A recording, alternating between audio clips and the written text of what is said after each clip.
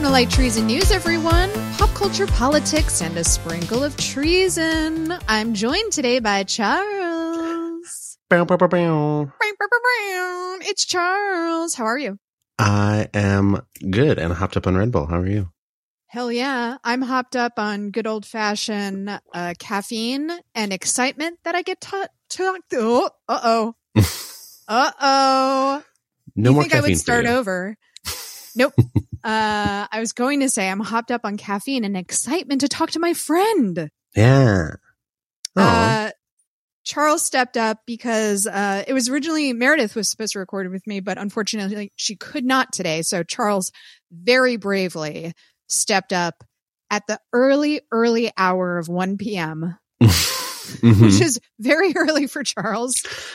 Dragged my gay ass out of my gay bed. Yep, your brave gay ass out of bed and recorded, and I really appreciate it. But I am freshly back from Madison, everyone. So obviously, I wanted to have Meredith on the show to dissect my visit with her because we had like the best time. But actually, I'm secretly glad it's you because, listen, I'm going to praise Madison a lot in this episode because Madison fucking rules and I had the best time.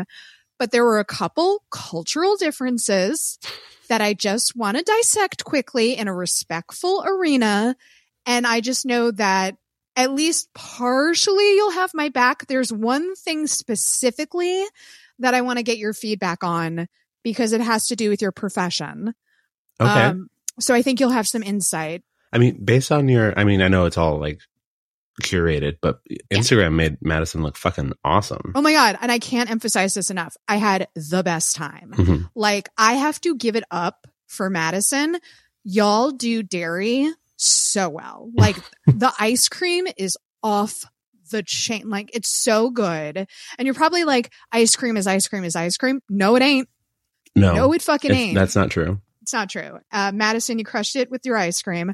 We went to House on the Rock, which, if you've never been, is the craziest place I've ever been. It was built by an insane rich man who apparently wanted his legacy to be a bunch of insane shit that people could just come and look at. And I posted a bunch of photos on my stories and people were just like, where the fuck are you? Like, there is a warehouse sized whale sculpture with like an octopus attacking it that I couldn't actually get a good photo of because it's so big that you literally just have to be there in person to stare at this thing in awe. There are rooms filled with animatronic dolls that are the most disturbing things you've ever seen in your life. An entire orchestra of animatronic musicians playing instruments. And by the way, some of them are busted and some of their instruments are gone. So it is like the jankiest thing you'll ever see. Just rooms and rooms and rooms filled with porcelain dolls. Disturbing clowns. Absolutely have to go to this place. You will fucking love it. When we got to the second indoor carousel. Second, I looked at Meredith and I was like, you understand me in a way that like my own parents don't. And she's like, I knew you would love this. It's like the craziest thing. Like, and it goes on and on and on. We were there for like 3 hours. Holy shit. And at one point I was like, I feel like we're never going to leave. I feel like this is just my life now because it just keeps going. And she's like, that's part of it. You're like lost in this labyrinth of madness and you start to go a little crazy. See, why can't we have rich people like this anymore? I know. That's what I'm saying. Like, obviously billionaires should be illegal. You shouldn't be able to amass that much wealth. However, if you're going to be that fucking rich, do something interesting with your money. Yeah, if you're not going to build libraries and museums and donate to things like the way that rich people used to, build some weird shit I can look at. That's what I'm saying. Like, I want to be a wealth consultant. Like, if we have to live in a world with billionaires, I just want to like sit the Kardashians down and be like, you don't have to build another house that looks like a museum. You could just build a museum of insanity and like charge people. Cause it's not, I will say this, the tickets are a little pricey. They're a little pricey. But they're not like, you know, exorbitantly priced or anything. I was just like, oh, okay. Okay. House on the Rock. I see you. Is it like bougie museum pricing or like a day at Disney World pricing? It's like, no, it's not Disney, because if they did that, that would be insane. It's like $35 a ticket.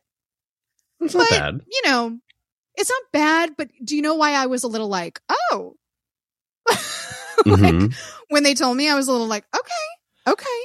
And then you get inside and you're like, oh, I get it. It is really like a once in a lifetime experience. And if you are, you know, of the Instagram generation, you get a bunch of sick photos. And it was just so my aesthetic, like haunted carnival, that I was like a pig in shit. You know, I was so happy, and you would love it. Like, and also Madison is just so cool and progressive and queer friendly. I honestly would recommend it as like a quick little domestic vacay. If you don't want to spend like a shit ton of money on a vacation, like go to Madison. Yeah, I was going to say, before your trip, it was never really on my list, and now it looks fucking sick. It's so fun. You could go see Meredith, which is another little incentive. I was kind of okay with never, ever going to Wisconsin ever before your trip. I absolutely would never have gone, obviously, but Meredith lives there, and she's also like the best tour guide. Like she's like so proud of Madison that she bought me a little journal so I could like keep track of everywhere we ate and everything I saw. It was so cute. That's very cute. Yeah, we had so much fun. So now that I've praised Madison, I think everybody knows I love Madison, right? Now I'm really going to tear into them. So there were a couple moments. There were like cultural things, and then there were dietary things that I was like, okay, we need to talk about this. So I'm going to I'll start with food. Okay. So obviously I knew not to order pizza or bagels, right? Because even if they tried their best, being from New York City, you're not going to get it right. Okay. Like, I know you have your version that you think is good, LA. It's not. No. It's like, and certainly, no offense, if LA can't get it right, Madison, Wisconsin's not going to have good bagels or pizza. And by the way, they concede that. They don't try to like talk you into it. They're like, yeah, don't get that here because you'll be disappointed. Or, well, Wisconsin cheese pizza. Huh? Yeah, but it's so subjective, like what your idea of pizza is, because there's like the thickness of it, how much sauce you put on it, how much cheese you put on it. And I mean, obviously I am very biased, but like, I think New York has the perfect balance of everything. But that's subjective. Like people from Italy are like, you completely fuck up pizza, you know? So, so everybody has their own opinion on that. But because it's so subjective, I'm like, let me not even touch that. And when I'm visiting a place, I'm like, I want to try your guys' like specialty. So like, my God, fried cheese curds. Yeah. Let's get into that. Let me try. I gained like 10 pounds while I was there, by the way. Glorious. So, but one morning I really, really, really wanted, a sandwich or something. So I check on the map and there's something that is calling itself a deli. Okay. I know. So I immediately have, stupidly, in my head, I'm like, oh, like a New York deli. So I walk there. It's not far. And I walk in and they do have like a display like you would see in a deli. And for a second, I got excited. And then I looked around the corner and it is fully a sit down restaurant. So immediately I'm like, oh, this is not what a deli is. This is like your version of a deli. But I'm like, you know what? Let me give it a chance. There's something on the menu called the Brooklyn.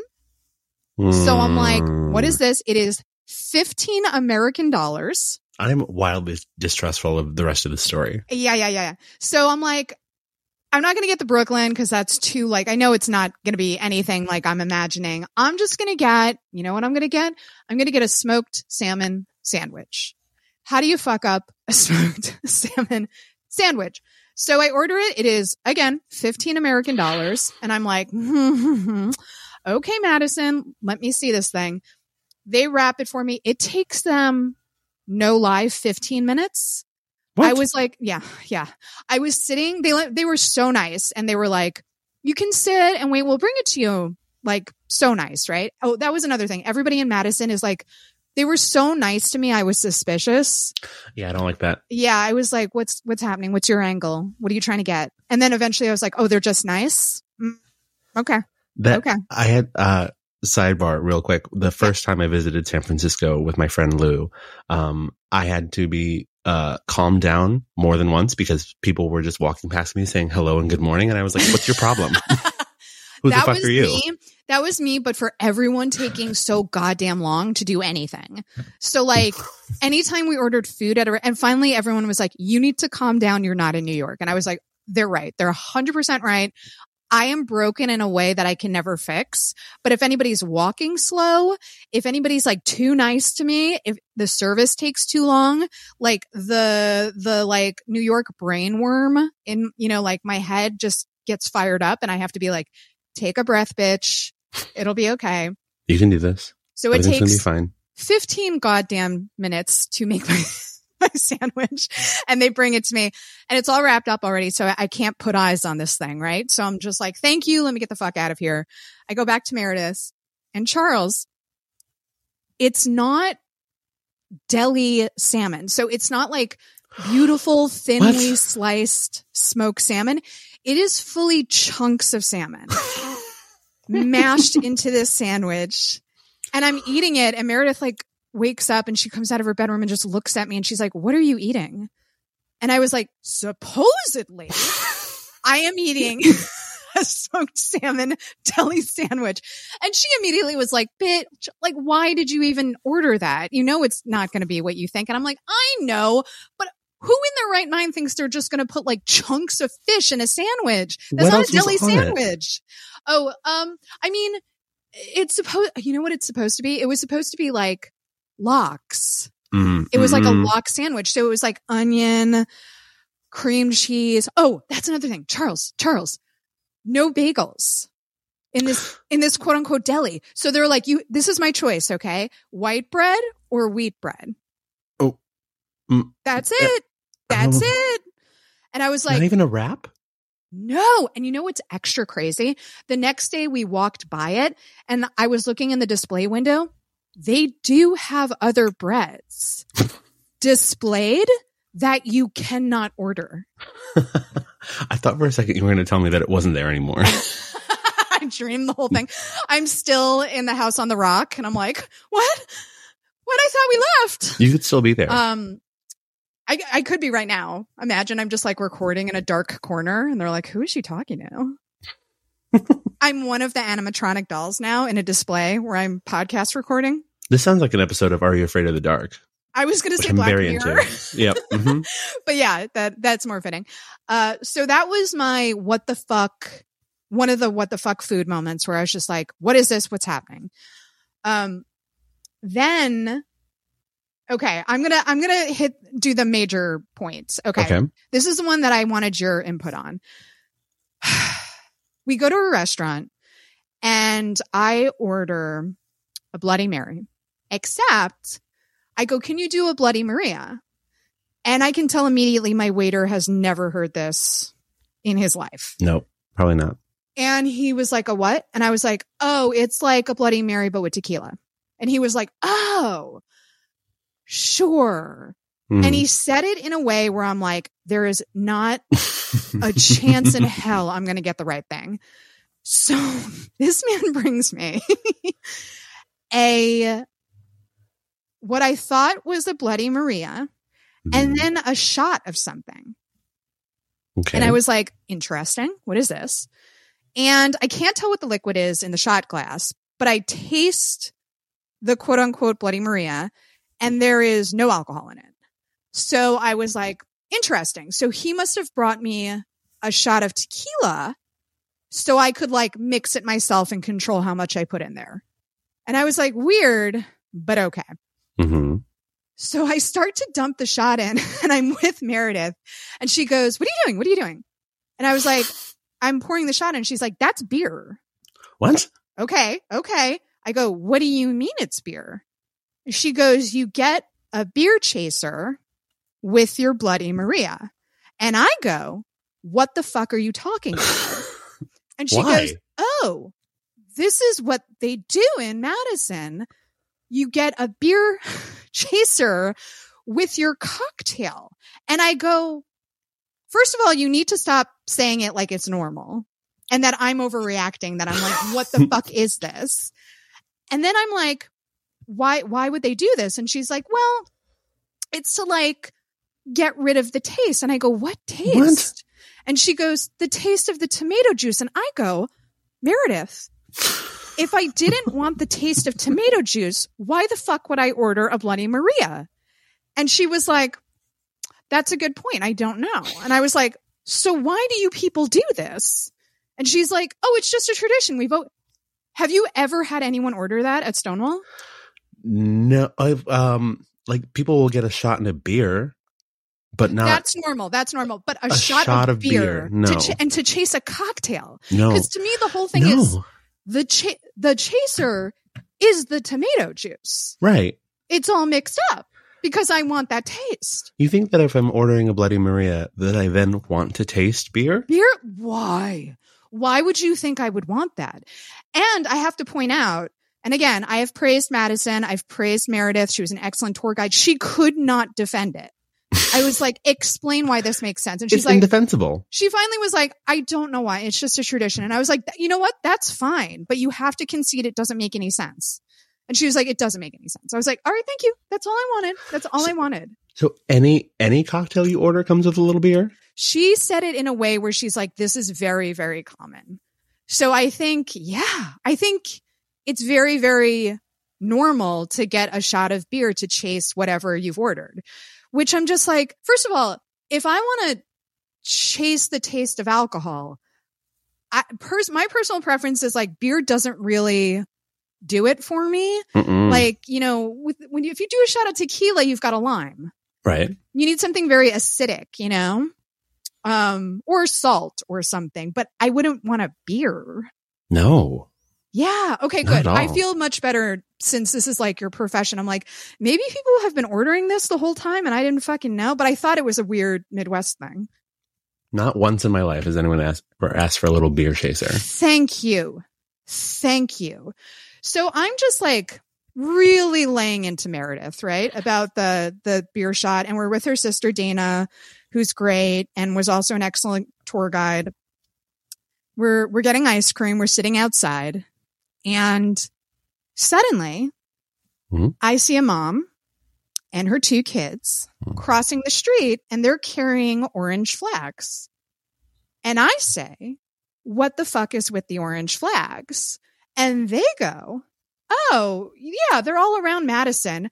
You take them off of a pole and you cross with them so cars can see you. And then you just drop them off in like a holder on the other side of the road. And I say, what? And they say, well, it's because we don't have as many traffic lights and it's like a safety thing. And my response to that was, so you're telling me you think the drivers just won't see you and that the little orange flag will somehow stop them from running you over? And they said yes. I was like, what? This city's fucking crazy. Like, okay, so maybe all the drivers there are like fucked up on their little beer chasers because they're getting drunker than they're supposed to be. They're all drunk. But they're also, drunk. What? Mm-hmm. Because my thing is like, I understand you can't rationalize building more traffic lights because like they're expensive. Madison's not like New York City. Maybe you don't need that many, but I just don't understand how like now I've got the orange flag, I'm safe. Like that sort of rationale. I'm like, if a car is going to hit me, they're going to hit me whether I have my little flag or not. Right. And as someone who plays Frogger in New York City traffic daily, this makes no sense. Can you imagine trying to get cars to slow down with a little orange flag? No. They'll kill us. Absolutely not. It won't even be considered a crime in a court room, the driver would be like, they had a fucking flag, Your Honor. And he would be like, no charges, no charges. But that was the one that Dana and Meredith were a little like, they defended it a little more. And I was like, I let it go out of the spirit of friendship. But I really was like, it's very kind of you. Y'all, what? Are they specifically for like if you're crossing the road with children or for anyone? No, that was my question. I was like, oh, it's for little kids. And they were like, no, it's for anyone. And I was like, fuck. Like, I almost was like, okay, kids, right? And they were like, nope, anybody. During the day. During the goddamn day. It was because even nighttime would make a little bit more sense. Nope. Broad daylight. Wow. Yeah. What is wrong with the drivers in Madison? I don't even think it's that. I think it's unnecessary. It's like the beer chaser. It is unnecessary, but it is a tradition that they just keep doing. I wonder how many people got mowed down before they were like, you know what's going to fix this? Flags. We need orange flags. So that was another thing where I just had to rise above, as Michelle Obama would say, and be like, I respect your culture, while I'm like screaming inside my head, this makes no sense. 0 sense. When they go low, we buy flags. Great. Love it. My question is, what do you think, like, what is our version of a beer chaser and orange flags in New York that people are like, not like bizarre stuff, because I feel like that list is just too long for New York, but like stuff we do that people are just like, I truly don't understand what's happening right now. Ooh. I have one off the top of my head. Go for it. So in certain neighborhoods, poor neighborhoods, people have a running tab at bodegas. And they know the bodega guys, but I've seen tourists like not know what was going on, where they'll very politely wait in line. And then like 5 people will like walk in and grab like a single thing, like a soda, and just cut in front of them and like hold up what they're taking. And then the bodega guy will be like, I got you. And then they walk out and the tourists are like, what's happening? Why is there no order to the checkout process? And it's literally just like, they know that person and they know to add it to their tab. Okay. I don't see that very often, but I do know what you're talking about. Yeah. Maybe like from when we lived in Bedside together, the like the little, once the bodega is quote unquote closed, the little bulletproof glass thing you can go up to and order a handful of select things only. Oh yeah. Like you used to, I think you still can. You can also buy Lucy's there. Yeah. Weird New York things. Being indifferent to rats. Being indifferent to rats. Yeah, I think that's definitely one of them. When people come visit me and there's one in the subway, they freak out. I'm like, she's fine. She's over there. Keeping with the subway theme, there's also that instinctual thing that happens where New Yorkers know when to bail off of a train. Mm-hmm. Like if you're sitting in the subway station and you're sitting and then the doors open, a lot of New Yorkers will immediately just be like, nope, and get off. And tourists like don't understand that like you're going to be there so long, you might as well just figure out a different route. Yep. That I've seen happen a couple times. Or the train car that you know not to get on that's empty. Yeah, and they'll get excited because they're like, oh, we can get a seat. And it's like, babe, it's empty for a reason. You know what that is? It's poop. It's poop. It's some kind of bodily fluid. It's BO. Yeah, it's something. You don't want to be trapped in it. Yeah, I know we have our stuff too. I had to do that the other day because I was like, oh, like the empty car pulled up right in front of me and I was like suspicious. Ugh. And I couldn't see anything. I was like, I'm just going to wait for the doors to open. What's going to happen? Doors open. No weird smell. Cool. Get on. And then spread across the entire train are 4 grown men sleeping, laying down on the benches. And I was like, shit. I'm out. Yeah. Nope, I'm fully out. I don't know what this is. This seems dangerous. I'm out. I was going to say something like that happened to me the other day where it was just one homeless guy and he was asleep on the train. He didn't smell. There was nothing like gross going on.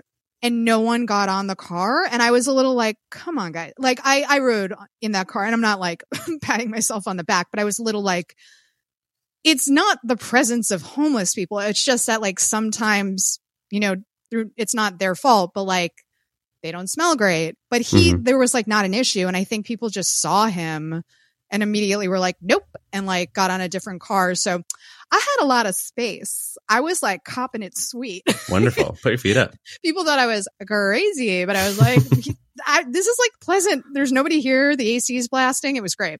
I'm fine. This is great. So is that all I wanted to say about Madison? Yeah. Well, I'm something else. So, and I kind of knew that this was going to be a hit, but I wore my Barbenheimer shirt. And Charles, if we held a vote that day, I would be mayor of Madison. Perfect. I was so fucking popular. Like Meredith and I were walking around and I eventually was just like, I don't think I can say thank you one more time. Because like, honestly, and it was so funny that like we could tell which side of the shirt they were stopping me for based on their appearance. So like it was mostly Barbie people, obviously. But there were a couple Oppenheimer bros who were like jazzed. And they were like, Oppenheimer. I was like, yeah, dude, I'm also excited. And I have to say it was kind of a really nice feeling because Christopher Nolan has a very, very specific type of fanboy. And that fanboy is very respectful. So like they're also excited about Barbie and they don't have to be like the type of guy who's like, I'm excited about Oppenheimer, but not Barbie. You know, they were like so excited about both of them. And I thought that was really nice. Now you've explained why people are so hyped about this movie. And I kind of get it, but I also do not get it. Because every time I see a trailer for Oppenheimer, I'm like, nah. Here's all you have to know. They are not excited to learn about the story of Oppenheimer. Right. As they were not excited to learn about the story of Dunkirk. Nope. What is so amazing about what Christopher Nolan has done is he is still writing on the prestige, no pun intended, because he also directed that, of having directed Batman. Yeah. So these are comic book fanboys who loved Batman, his Batman, so much that they have just fully bought Christopher Nolan's stock. And anything he does now, they approach with the same level of enthusiasm as Batman. So Dunkirk, Batman level excitement. Oppenheimer, Batman level excitement. And Christopher Nolan, you know, I have my qualms with him where like, I don't think he's a great writer. I don't like how he handles actors. But he's a great sequence director. And my God, I can't think of a bigger sequence to direct than an A-bomb exploding. You know, like you can always tell with a Christopher Nolan film that he gets excited about a single scene that he really wants to shoot. Like with Batman, it was Joker flipping the semi-truck. Oh, yeah. Spectacular. With Tenet, it was, I think, the opening shot in the lecture hall and also the kitchen fight sequence. Spectacular. Inception, it was the hallway scene. Yeah. You know, he's really, really good at sequences, directing them. Overall films, he's a little shaky. But for somebody who's like a comic book fan, those big flashy sequences are like why you go to the movies, you know? Right. So I think they're excited that there's a new Christopher Nolan film, not that they want to learn about Oppenheimer. See, that's the thing. Like, as a huge Batman fan, I love the Nolan trilogy. Like, it's fantastic. It's great. Yeah. Issues here and there, but you know, whatever. And then I guess that never worked with me. I never got on the Nolan train. I mean, like, is Batman in Oppenheimer? Because then I'll watch it.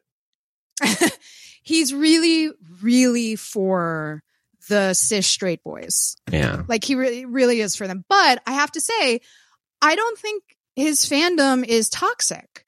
Like they are very earnest. They love films. They really love films. And they're not being mean about Barbie at all.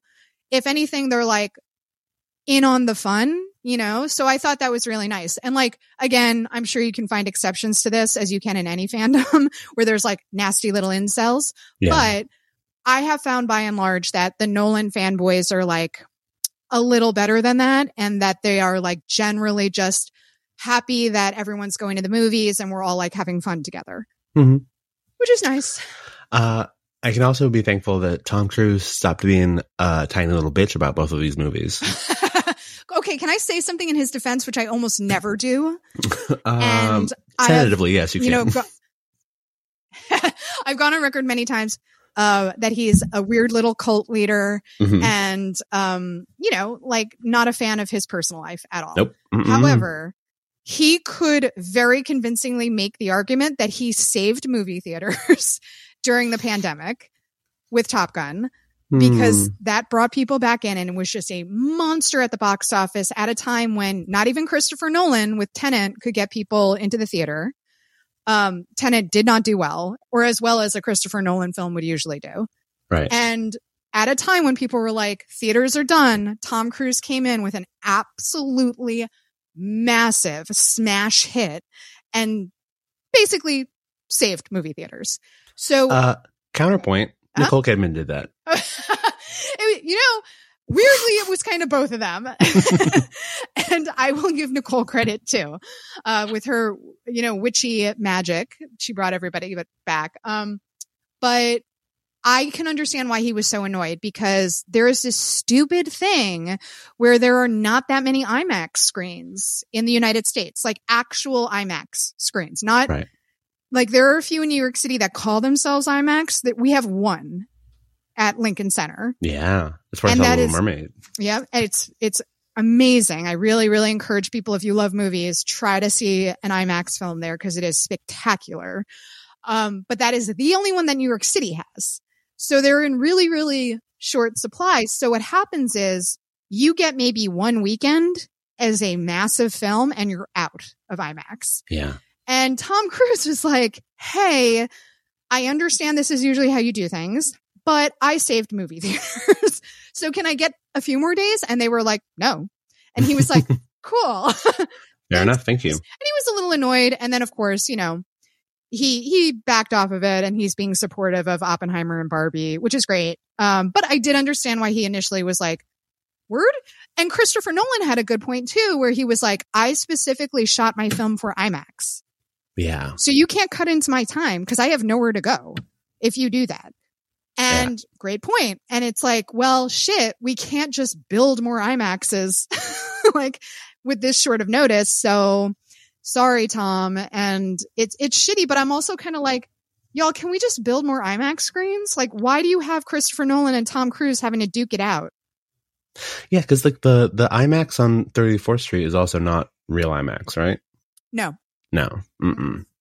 I wonder how they're able to do that. Yeah, that's a really good question. It's a really good question. I think it's because they could technically play IMAX films, but the screen's not the right size. Right. Yeah. Yeah, if you see the one at the Lincoln AMC, it is huge. It is like a massive screen. That's how it's supposed to look. When the last movie I saw, the IMAX before Little Mermaid, was the first Avatar. And I saw that at 34th Street. So when I walked in to the Lincoln Center or Lincoln Square, I was like, holy fuck, this is huge. Yeah. My flex for something stupid that no one cares about is I've never seen any Avatar film. I only saw the first one. And that's how I learned that I can't do IMAX and 3D at the same time because I will get sick. Oh, yeah, that's insane. I think I would go crazy if that. Oh, yeah, I went cuckoo bananas. Could not do that. I felt real sick and had to like hold it in for the whole movie. And I refused to see the second one. Listen, I know you're freaked out by the maybe 3-hour Dune Part 2. I do think Denis is going to cut that down. I hope he doesn't. But we got to see it in IMAX. I mean, yeah. I mean, if I can sit through 3+ hours of what's his name? Ari Aster's film. What was it? Oh, Midsummer? No. Beau is Afraid. Oh, yeah. If I can sit through that, I can sit through 3 hours of Dune, especially if I'm there with you and Reed and Chris.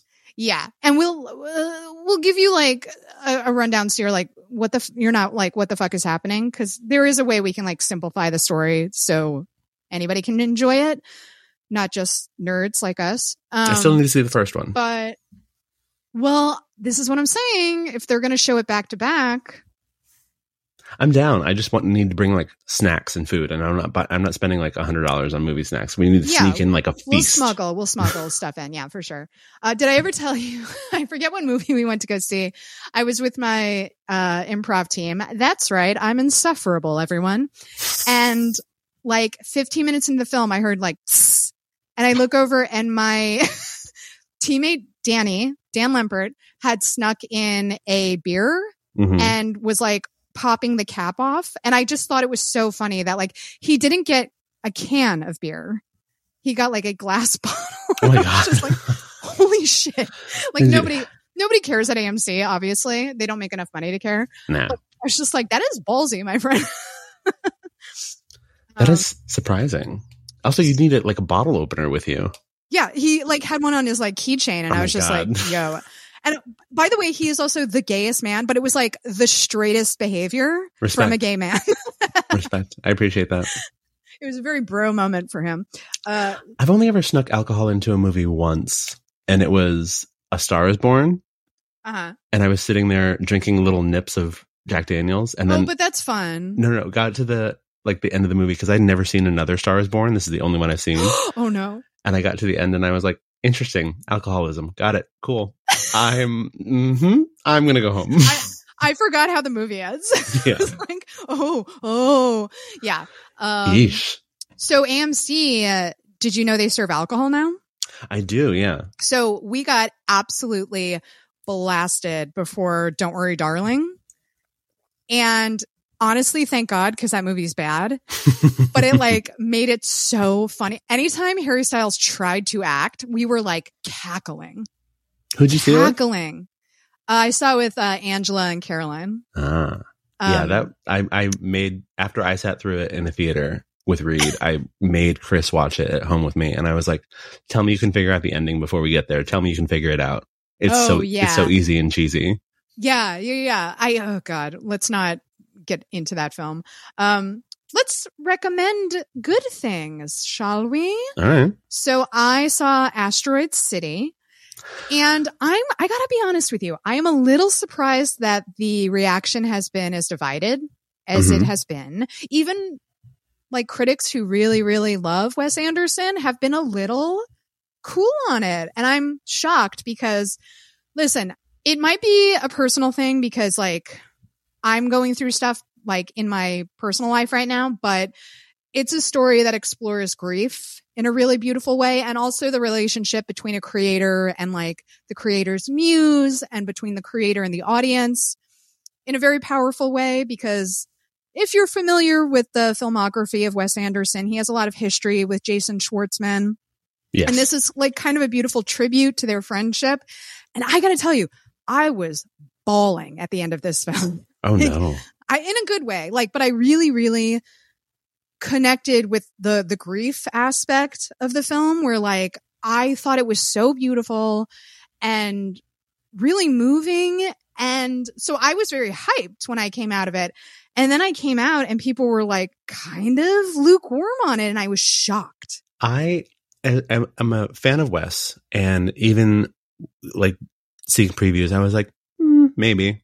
And then when you gave it 4.5 stars, I was like, really? My rave review of it. Yeah. I'll say this. I think it's going to be one of those films that the response will improve as time goes by. That happens a lot with his films. Okay. He's accused of like parodying himself a lot, which is odd to me. I think he just has a very specific signature style. And because he's so well known, and now there's that stupid TikTok trend where everybody thinks they can do what he does and they can't. They just know to like center a shot. And it's like, congratulations, you're not Wes Anderson. Yeah, use some pastels. Yeah, we get it. That's not the only thing he does. He also like has beautiful character development and like amazing comedic timing. But because he has such a specific, immediately recognizable color palette and style, people accuse him of parodying himself. And it's like, no, he created that style and he has continued to do it because it's his style. And then people sort of like drop that hot take like a year later and they'll be like, actually, you know what was a good film? Asteroid City. And it's like, no shit. Welcome. Welcome. We've been saying that this whole time. I think Jason Schwartzman's wonderful in it. I think he gets to really like flex his acting chops a little more in this. And I also, Rushmore is like one of my favorite films ever. And that's when I discovered Wes Anderson. So like I've just had like a really deep connection with Rushmore for many, many years. So to see that kind of come full circle, and listen, we're all getting fucking old. Jason's getting old. Wes is getting old. I'm getting old. And like seeing this story really like, ooh, like right in my heart, you know? Yeah, I'm down. I think I might wait for streaming, but yeah, I think that's reasonable. And also I was shocked. Margot Robbie is in Asteroid City, and no one is talking about it because there's so many famous people in the movie, and she's not in it that long. But oh my God, when she shows up, like there is something about her that like she doesn't even have to do that much, and I'm immediately like mesmerized by her. I mean, I am like obsessed with Margot Robbie ever since Suicide Squad, even the bad one. But how is she in literally every movie? Well, like, again, she's barely in Asteroid City, but she's a very, like, significant character in it. And by the time she shows up, like, you understand what's happening, and it's, like, it's very moving. But, my God, like, every time she shows up, I'm like, she is such a movie star. And it annoys me so much that people are claiming we don't have movie stars right now, because I'm like, well, clearly you have not seen this woman.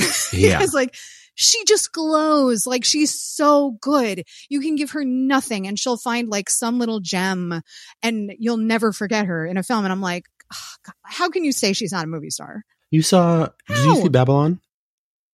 I loved Babylon. And again, I still need to see that. Again, a lot of critics didn't like it. And I watched it and I was like, man, how can you say you love movies and you don't like Babylon?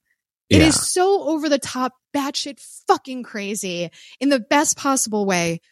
He throws every trick into that film, and she is like a goddamn vision in it, and like the most beautiful woman who's ever lived. I'm like, are you dead on the inside? Like, how are you watching this? And the music fucking rips. It's so good, dude. I'm down. I was excited to see it. I just didn't get around to it. Yeah. I mean, it is fully like a cocaine-fueled nightmare of a film. And I'm pretty sure Damien Chazelle has never actually been to a party based on what he thinks a party is. Okay. But I loved it. I love Babylon. I'm down. Literally anything Margot Robbie is in, I will go and watch. I still need to see Once Upon a Time in Hollywood. I'm so excited about Barbie. If anyone could see our unhinged group text about Barbie. So I was like, honestly, excuse me. I was honestly like, cause our group text was like popping the fuck off because Charles doesn't like bees. Guys, it was a whole thing. Like, they could kill me. Are you allergic though? Yes. Oh, you are? Okay. I retract 90% of what I said. Okay. I was like defending them because I was like, they pollinate flowers and they're super cute. Like, have you ever seen them fall asleep in a flower and look at this little bee's butt? But that group chat is supposed to be about Barbie because we are fully obsessed about not just the film, but like the insanity of the promotional tour around it. It's wild. It's wild. Mattel is, not just Mattel, you know, obviously the studio too, but the amount of money being poured into promoting this thing is like breathtaking. And I don't necessarily mean in a good way. It's just like all encompassing in a way that is like really shocking.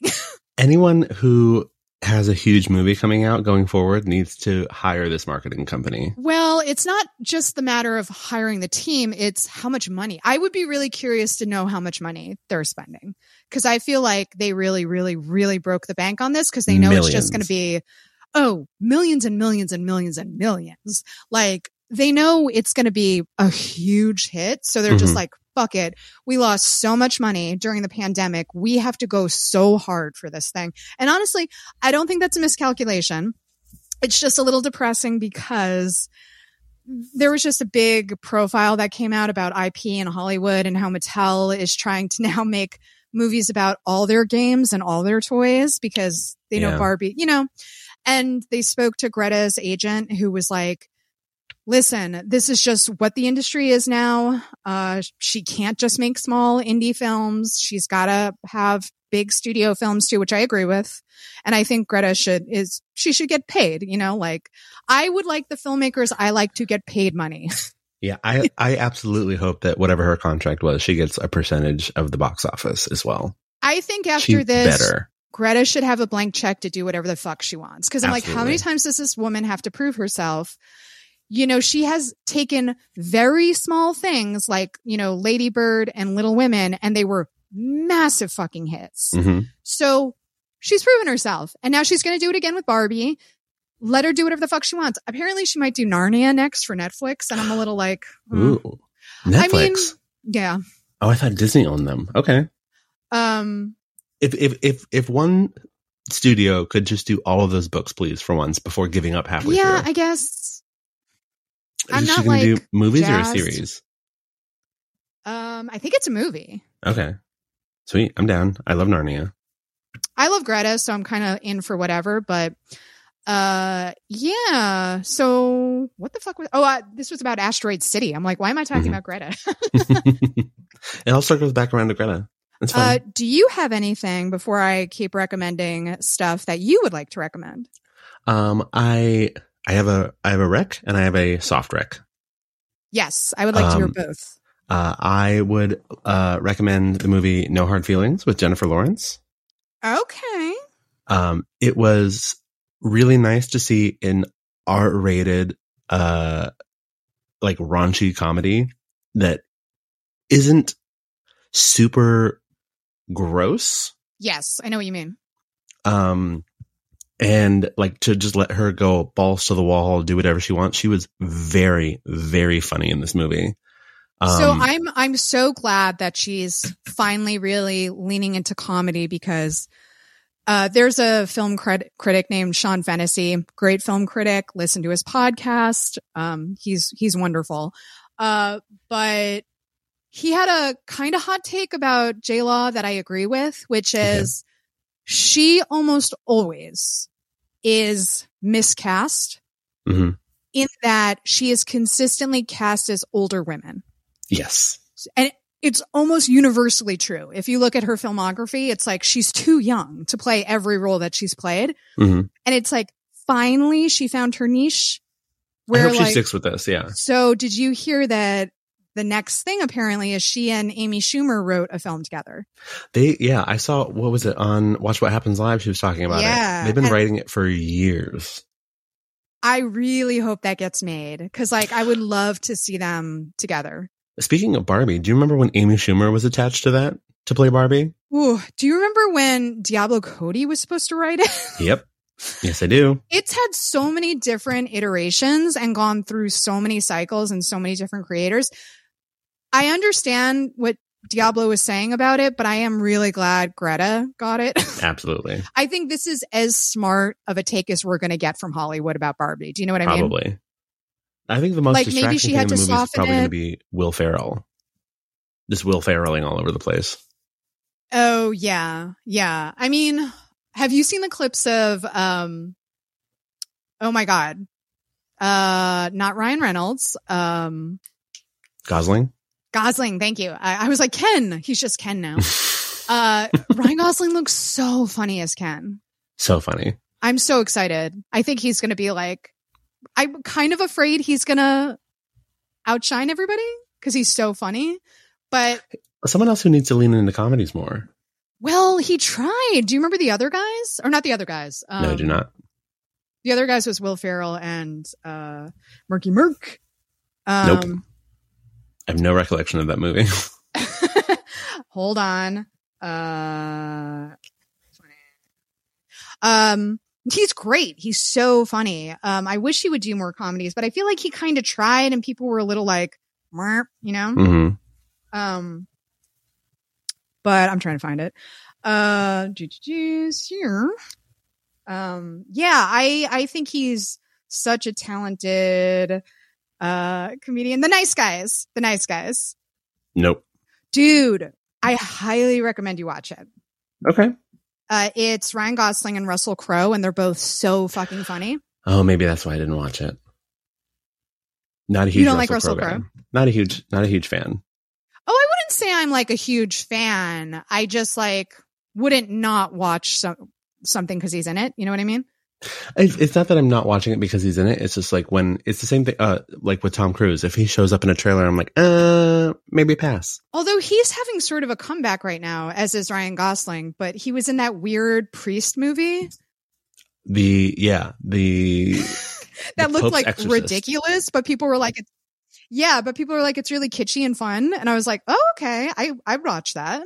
I again, that's a streaming movie. That wasn't a theater movie, but I was like, can we just get an exorcism movie that does something new? I know. And the thing is, what's so heartbreaking about that to me is exorcisms and possessions are easily, if you do them correctly, one of the scariest things you can make for Catholics. It's so easy to scare Catholics if you do anything with like demons and the devil. And consistently it's fucked up where I'm like, how did you make this not scary? Maybe that's why they never really, like, I enjoy an exorcism movie because you can basically do whatever you want. But as someone who's not raised Catholic, I'm just like, I don't get why this is so scary. Yeah, it's like a profoundly, because since we're kids, we have been told that like if the devil gets our soul, we'll burn forever in a lake of fire. So like the scariest thing that can happen is the devil possesses you. So like I saw The Exorcist when I was really young, and it was the scariest thing I've ever seen in my life. I was just like, and it wasn't necessarily like the vomiting pea soup and stuff. It's like when she comes downstairs into the party of the adults and she looks at her mom and says, "You're going to die up there," and pisses. Like really like disturbing behavior. Cause the idea of like the fact that it's not her, she's being operated like a puppet is like so disturbing. But yeah. It's just like an easy scare. I'm like, how are you fucking this up? Yeah. You've got millions of Catholics who are so afraid of the devil. Anyway. So no hard feelings. No hard feelings. I really want to see it. It was very funny, raunchy. It's like a rom-com that's not a rom-com. It was good. And it was nice to see her be really funny and just go balls to the wall and do whatever she wanted. I do hope she keeps doing that because it's so weird to me that it took people so long to realize she's really good at that. Because like in every interview, she's fucking hilarious. Yeah. And it's like, cast her in comedies, you idiots. What are you doing? And she went through like a mini. Do you remember when everyone for a while hated Anne Hathaway for literally no reason? Oh, I have a rant about this. Okay. And here's my conspiracy theory. All right. So it's not really my conspiracy theory. It's I have built upon a pre-existing conspiracy theory. Okay. Which is people turn on popular actresses when they cut their hair. Okay. So this happened to J-Law. She cut her hair real short. People suddenly turned on her. They did this to Anne Hathaway. She cut her hair real short. People turned on her. It is currently happening to Florence Pugh. No. Yeah. Check any comment section of any photo posted about her. People are being very rude about her short hair. I think she looks beautiful. They're very mean to Flo when she cuts her hair and when she shows her boobies.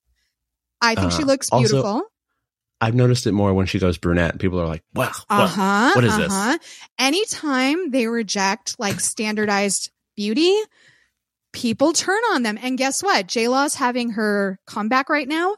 Yeah. Mama has the longest extensions in her hair right now. She's more blonde than she's ever been in her life. She looks stunning. Yep. But she is very feminine right now because I think she's trying to win everybody back. Yeah. It's not like, I don't think it's very salacious at all because it's a dirty comedy, but she has a full frontal nude scene in this movie that is fucking hilarious. Oh my God. I heard that she's fully naked. So funny. I love her. I'm so happy she's coming back. Me too. So what's your lukewarm rec? My soft rec would be, have you heard of the show? It's on Netflix called Glamorous. No. It stars one Miss Kim Cattrall. Oh, wait. I've heard about this because I think, didn't Matt have the creator on as a co-host because Bowen's taken a break from Las Culture? Possibly. What a insane sentence if you didn't know any of those people or any of those shows. I think the creator just co-hosted Las Culturistas with Matt, if I'm correct, because they were talking about Kim. Matt's in the movie. Like half of the cast of Fire Island is in this TV show. Sorry, not movie. It is about a little gay boy who gets a job at a makeup company, and think Ugly Betty in that same way, like underdog, kind of like working your way up the ladder kind of thing. Yeah. At a makeup company instead of a fashion magazine. And it is super, super, super, super gay. Yeah, that's what I've heard. I mean, it sounded so fun. Like they were just describing some of the scenes, and I was like, this sounds like a goddamn joy. But overall, it's a little milquetoasty. Okay. It's you can see the inspiration where it all came from. Devil Wears Prada, Ugly Betty. Right. We see all that. There's you don't. And this is not necessarily a bad thing. You don't always love the main character, which I appreciate. But for like about half the episodes, I was like, "You little douchebag! What the fuck are you doing?" But it was it was fun. I love Kim Cattrall in anything. Yeah, and she fucking anytime she's on screen, she fucking owns everything she's doing. And it was interesting to see. Like again, it's almost the same premise as Ugly Betty. That without the excessive bullying and racism. Yeah, that's always good. Yeah. They give this person a hard time because they're just not necessarily good at their job, not because they are a person of color or a woman. Oh, that's good. Yeah. It was like, I was like, okay, we're not going to make any racist jokes.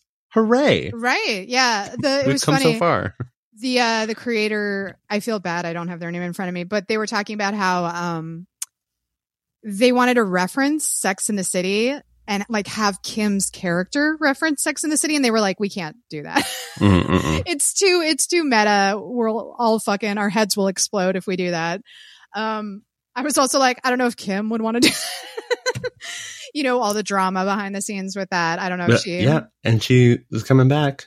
I know. I kind of love that she's being so cunty about it. Like, I don't know. I there's so much drama behind the scenes and shit, but she knows that she's like has a lot of power right now. And I kind of love that she's being cunty. She's the fan favorite. Yeah.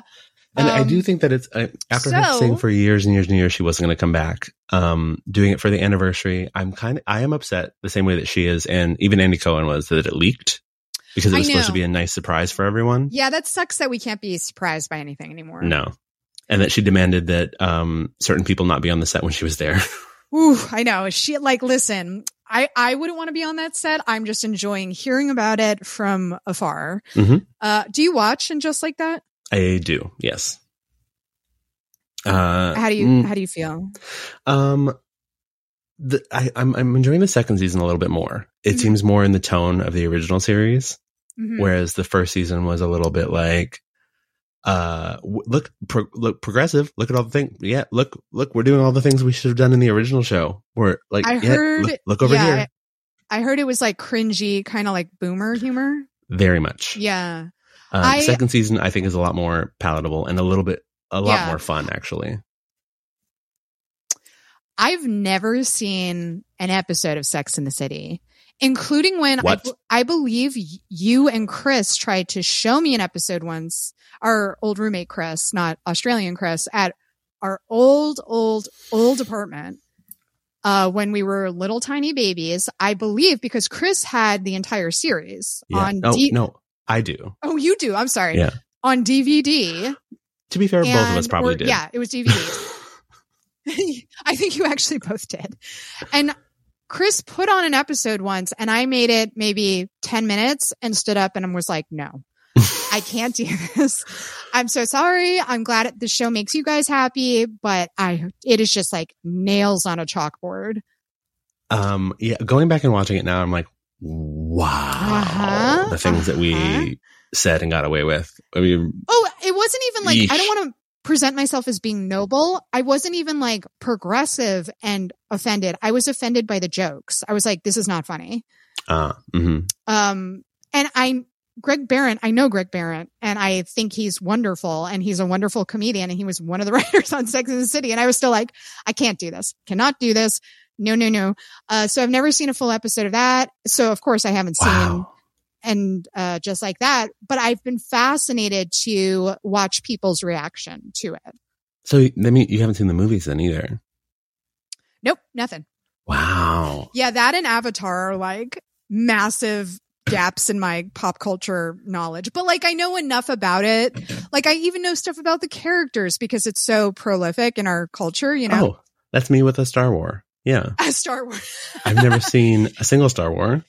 It's just a Star Wars. How much could it be? But I know all of the characters and most of the stories, at least of the classics. Yeah. I mean, there are certain aspects of our culture that are so universal that everyone knows about. Like, people who have never seen Harry Potter still know about Harry Potter, you know? Yeah. Mm-hmm. But anyway, guys, we're over time. Please follow Charles on all the socials at Charles Rockhill. Follow me at Allison Kilkenny. Follow the show, Light Treason Pod. If you're a fan of what we do and you want to keep us going, go to lighttreason.news and smash that donate button, or go to my Patreon, patreon.com/Allison Kilkenny. If you're a supporter over there, you get to send questions, comments, concerns, and I will eventually read them online when I'm not chatting away with Charles and somehow an hour has gone by. Yeah. I need to have co-hosts who I don't want to talk to as much so I can finally get to Patreon messages. But that did not happen today, and I'm not going to apologize for it. Have a wonderful rest of your weekend, and while you're at it, get out there and cause a little trouble.